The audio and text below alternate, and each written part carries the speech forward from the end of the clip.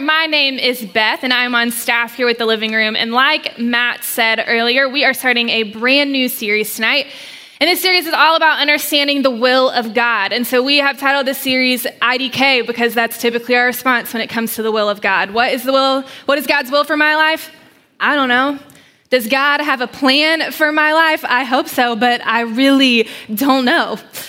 And we figured there's no better time in your life than your college age years to have a conversation about God's will, because unlike middle school, where you know what the next step is, it's high school. Or like high school, there's a kind of obvious step. You're either going to go to college or get your first job. Sometimes you take a gap year, but it seems like there's a pretty obvious next step in life. But then when you get to college, it's really just the launching pad into the rest of your life. And so now more than ever, the decisions that you're making, big decisions, small decisions, they just seem to be holding a lot more weight. It's making decisions like, what am I going to major in? Who has been agonizing over that like the whole time that you've been in college? It seems to be a really hard decision to make, even to figure that out, because figuring that out determines what you're doing for the rest of your life. And how am I supposed to figure out what I want to do for the rest of my life? What if I change my mind at 35 and that has nothing to do with what I majored in? Or now you're making decisions about where am I going to live? Am I going to live on campus? Am I going to live off campus? But if I live off campus, I can't even afford to live in this city. How am I going to live off campus? But then if I live further away so I can afford it, then how am I going to commute to campus? You're making decisions around where you're going to live. You're making decisions around who you're going to live with, because how can you afford to live here if you don't live with other people, but you want to live with the right people? And so you're having to make a lot of decisions around that. Or a couple of weeks ago, we had our whole dating series, but you think about God's will within who you're going to date. Should I ask her on a date? Should I go on a date with him? Maybe you're even wondering, who should I marry? Some of you aren't even in a relationship and you're wondering who you should marry. You are like spending so much time thinking about, God, who do you have for me? Who is out there for me to marry? There are so many decisions that you're thinking about. And some of you are looking at me really stressed out because you're like, yes, you just named everything that I'm trying to figure out and think about in my life. And it's overwhelming and it's stressful. And wouldn't it just be nice if you could just get in the mind of God? And if you could just figure out what he knows so that you could figure out what it is that you're supposed to do with your life. And even if you're sitting in the room and you're not even really sure exactly how you feel about God, maybe you have wondered at some point, if there is a God, does he have a plan for my life? And so we figured we should just start having the conversation so that all of us can gain a lot of clarity around what it looks like to understand God's will. Because for most of us, it feels like what's at stake is that God has something very specific planned out for every single one of us. And if we could figure that out, and if we can get it right, and if we can make all of the right decisions, then we live a really fulfilled life. We have the perfect job, we have the dream marriage, we have all the stuff that we want, we are making exactly the right amount of money, life is good. And if we don't figure it out, and if we don't make the right decisions, and we don't do everything that we're supposed to do, then we just end up broke, lonely, and miserable. And none of us want that for our lives. And so because of that, a lot of us find ourselves sitting in the position of asking this question: how do I discover God's will for my life? How do I discover God's will for my life? You want to know God's will, but probably more than that, you want to know how to even discover God's will. Just tell me what I'm supposed to do. Tell me what prayer I'm supposed to pray. Tell me what scripture I'm supposed to read. Just point out the billboard on the side of the road with the flashing lights that just tells me exactly what it is that I am supposed to do with my life.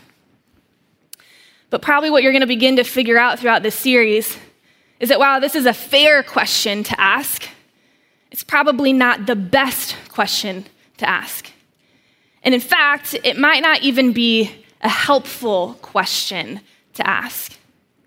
But before we get to all of that, we're going to take a step back and we're going to start with just even defining what God's will is. Like, what does that even mean?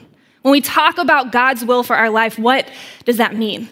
And I actually learned a lot about this as I was studying this message and learned some things that I didn't know, that there are different sides to God's will. And so we're going to have a little bit of lesson. I know you don't want to go to class right now and go to school, but this was so helpful for me that I think it's going to be really helpful for you. So there's actually some different sides to God's will, some different sides to God's will that we see throughout Scripture. And the first one we see is God's providential will. Now, God's providential will is just God being God. It's that God is in control of everything, that God has a plan, that whatever God wills, that will happen, that God is sovereign in control of everything. That is God's providential will. And then you find God's moral will. And now God's moral will is the same for every single one of us. It's how he desires for us to live. And God's moral will doesn't change from person to person.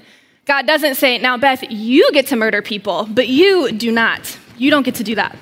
No, God's moral will is the same for every single one of us. It's his desire for how he wants all of us to live. And really, if you are a Jesus follower, this is the lens in which you make all of your decisions and all of your actions. You're thinking through God's moral will. And lastly, there is God's specific will. And this is what we are after. This is probably what most of us in the room want to know. This is God's specific plan for your life. It's his plan for your individual life that is unique to you. And there's a number of reasons that all of us want to know God's specific will. And maybe if you have been a Jesus follower for a while, or maybe just depending on your view of God, you want to know God's specific will for your life because you want to honor God. And really, maybe you just want to do what is right. You want to do what God wants you to do because he's in control of this whole thing. And if you do what God wants you to do, then that's a pretty good guarantee that life is going to go well for you.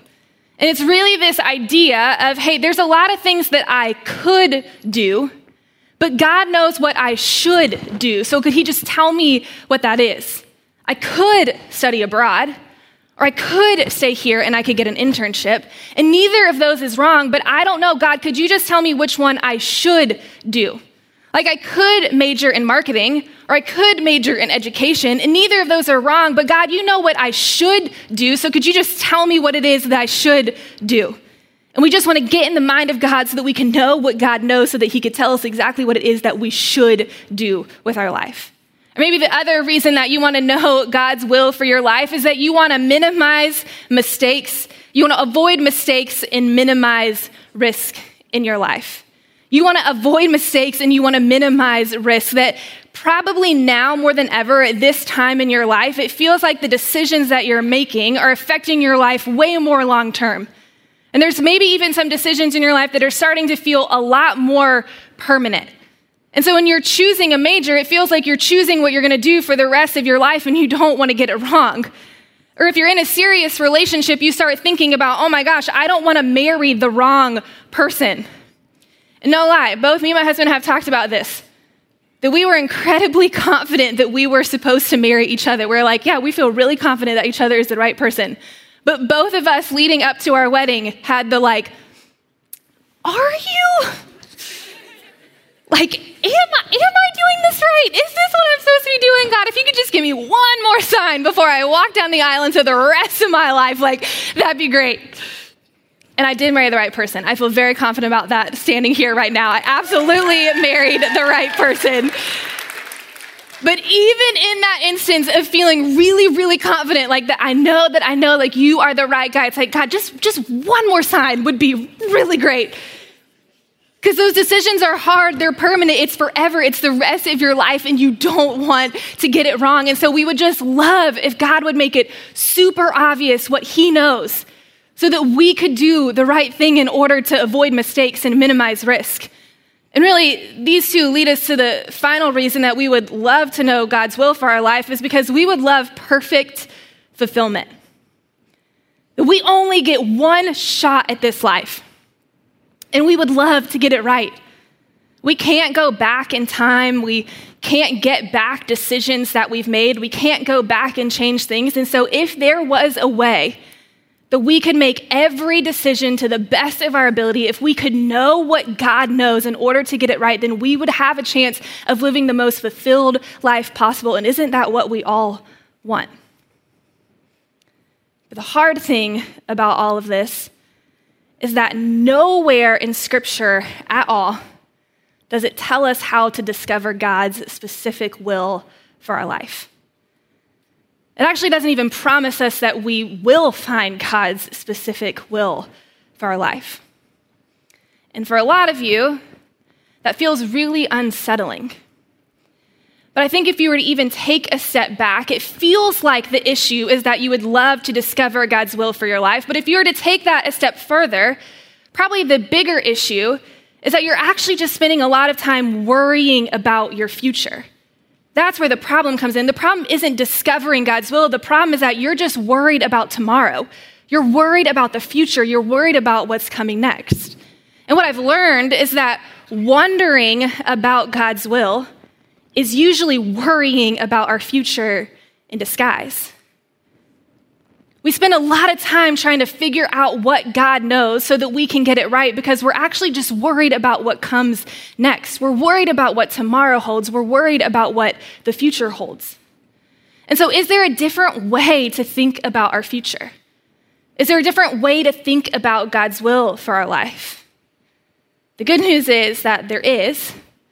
And Jesus actually spends some time talking about this in Matthew 6. And so we're going to spend just the next few minutes just dissecting some of what Jesus talks about in this passage. And so here is what Jesus says. He says, "Therefore, I tell you, do not worry about your life, what you will eat or drink, or about your body, what you will wear. Is not life more than food, and the body more than clothes?" And so here, Jesus is just beginning to set up the idea of do not worry about tomorrow. And essentially right now, he's just talking about physical stuff. He's talking about the food that you eat, the clothes that you wear. He's talking about it in the physical realm right now, but really he's just getting to the point of saying, hey, don't let your thoughts be consumed with worrying about what happens tomorrow. And that may seem like an impossible reality, but Jesus continues and he says this. He says, "Look at the birds of the air. They do not sow or reap or store away in barns, and yet your heavenly Father feeds them. Are you not much more valuable than they?" And so as human beings, we are the only creatures created in the image of God. The only creatures created in the image of God. And God loves us so much that he sent his son Jesus to earth to die for us because he loves us and he wants to have a relationship with us. And so when you look at the birds of the air who have absolutely everything they need, then how much more valuable are you, who was created in God's image? How much more valuable are you to your heavenly Father? You are infinitely more valuable.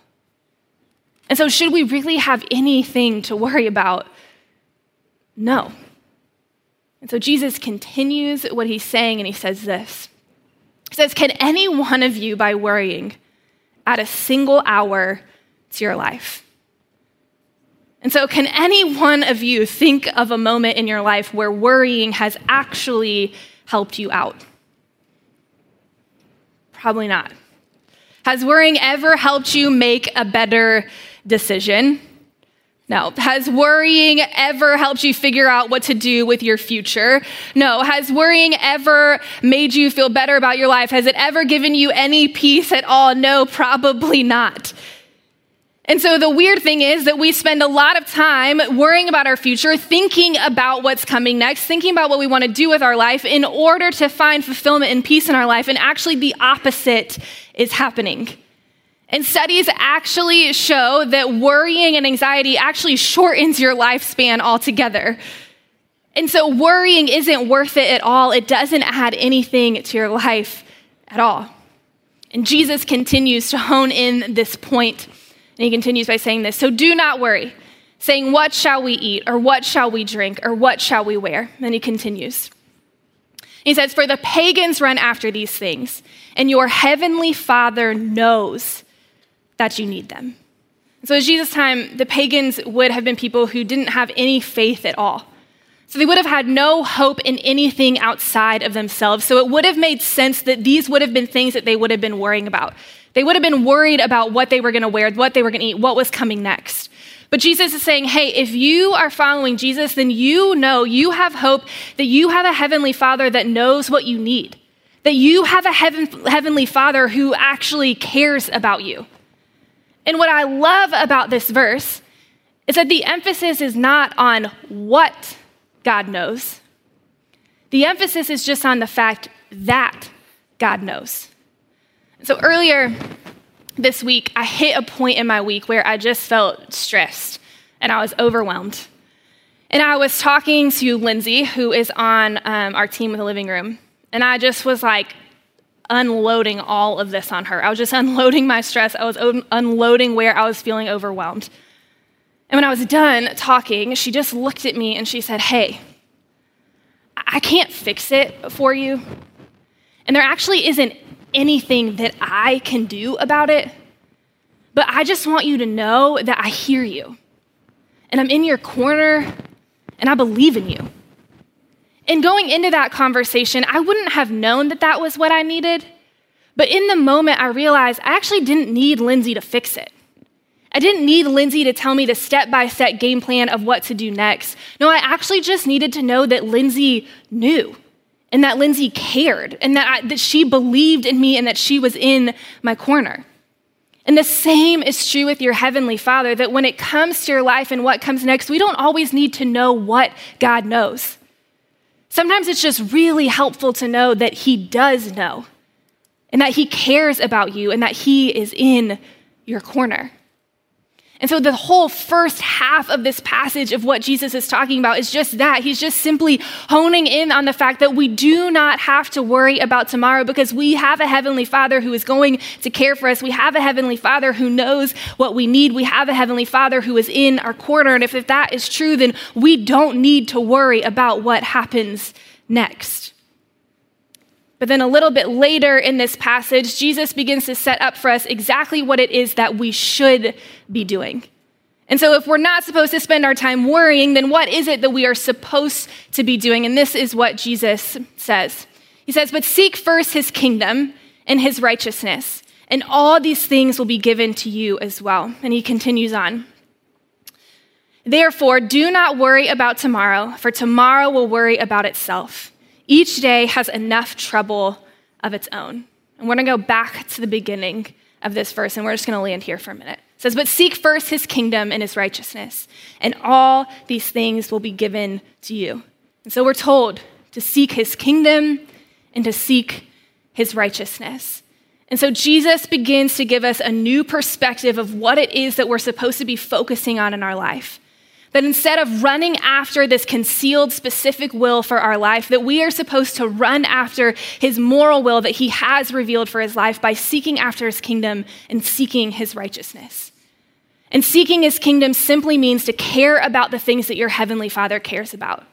And to seek after His righteousness simply means to follow in the ways of Jesus.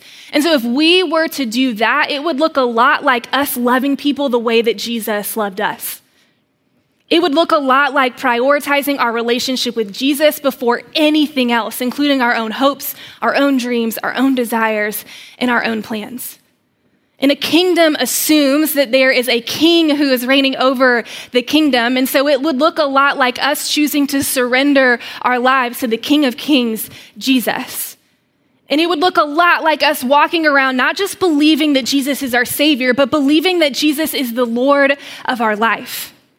And it would look a lot like us choosing every decision and every action to think through the lens of the question, what does love require of me? That's what that would look like. And ultimately, what I think that Jesus would say is I think that He would say that our goal should be to live out God's revealed will rather than figure out God's concealed will. And the revealed will that He's given us is His moral will, the way that He desires us to live, us living by choosing to seek His kingdom and seek His righteousness rather than spending all of our time trying to find His concealed will that He never promised that we would find. And so can you imagine what this world would look like if we would spend more time seeking after God's kingdom than we did seeking out our own plans for our lives? And can you imagine what would happen if we would seek after God's righteousness more than figuring out the who, what, when, where of our lives? I think that you would begin to experience transformation in your own life if you would seek after God's kingdom and if you would seek after God's righteousness as much as you agonize over trying to figure out God's specific will for your life. And I think if you actually began to do that, that you would actually rest in confidence that you are actually walking exactly where God wants you to be. And so does God have a plan for your life? Yeah, absolutely. But does God work all things together for the good of those who love him, even when it doesn't seem to make sense? Yes. And is God in control of absolutely everything? Yeah. And could you get down the road one day and look back and see God's hand in absolutely every decision that you made? Yeah, I hope that you can one day. But can you imagine what would happen if we stopped worrying about tomorrow and just started putting our trust in the one who is in control of tomorrow? And can you imagine the freedom that you would experience if you chose to seek first his kingdom and to seek first his righteousness and realize that you are walking exactly where God wants you to walk and you are no longer worried about what happens next? And can you imagine the fulfillment that you would experience in your life by choosing to seek first his kingdom and seek first his righteousness, knowing that you are walking exactly where he wants you to walk in life? Because that's what he wants for you. That's his will for you, to seek first his kingdom, to seek first his righteousness, to walk in his ways, to live as he would like you to live in order to find the fulfillment and the freedom that you're looking for in life. And it's possible if we would just choose to seek first his kingdom and seek first his righteousness. I would love to pray for us.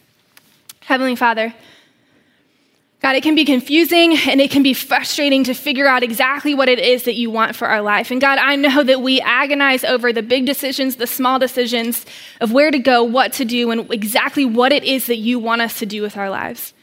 But God, I pray tonight that we would rest in the fact that we don't have to figure all of that out, that God, we just need to seek your kingdom and seek your righteousness. God, that we just need to be about the things that you're about and we just need to follow in the way of Jesus. And so, Father, would you help us to do that? Would you show us what it looks like to live that way? And would you help us to free ourselves from the worry about what happens tomorrow and just learn to lean in and to trust you and you alone? So, Father, we love you, and it's in Jesus' name we pray. Amen.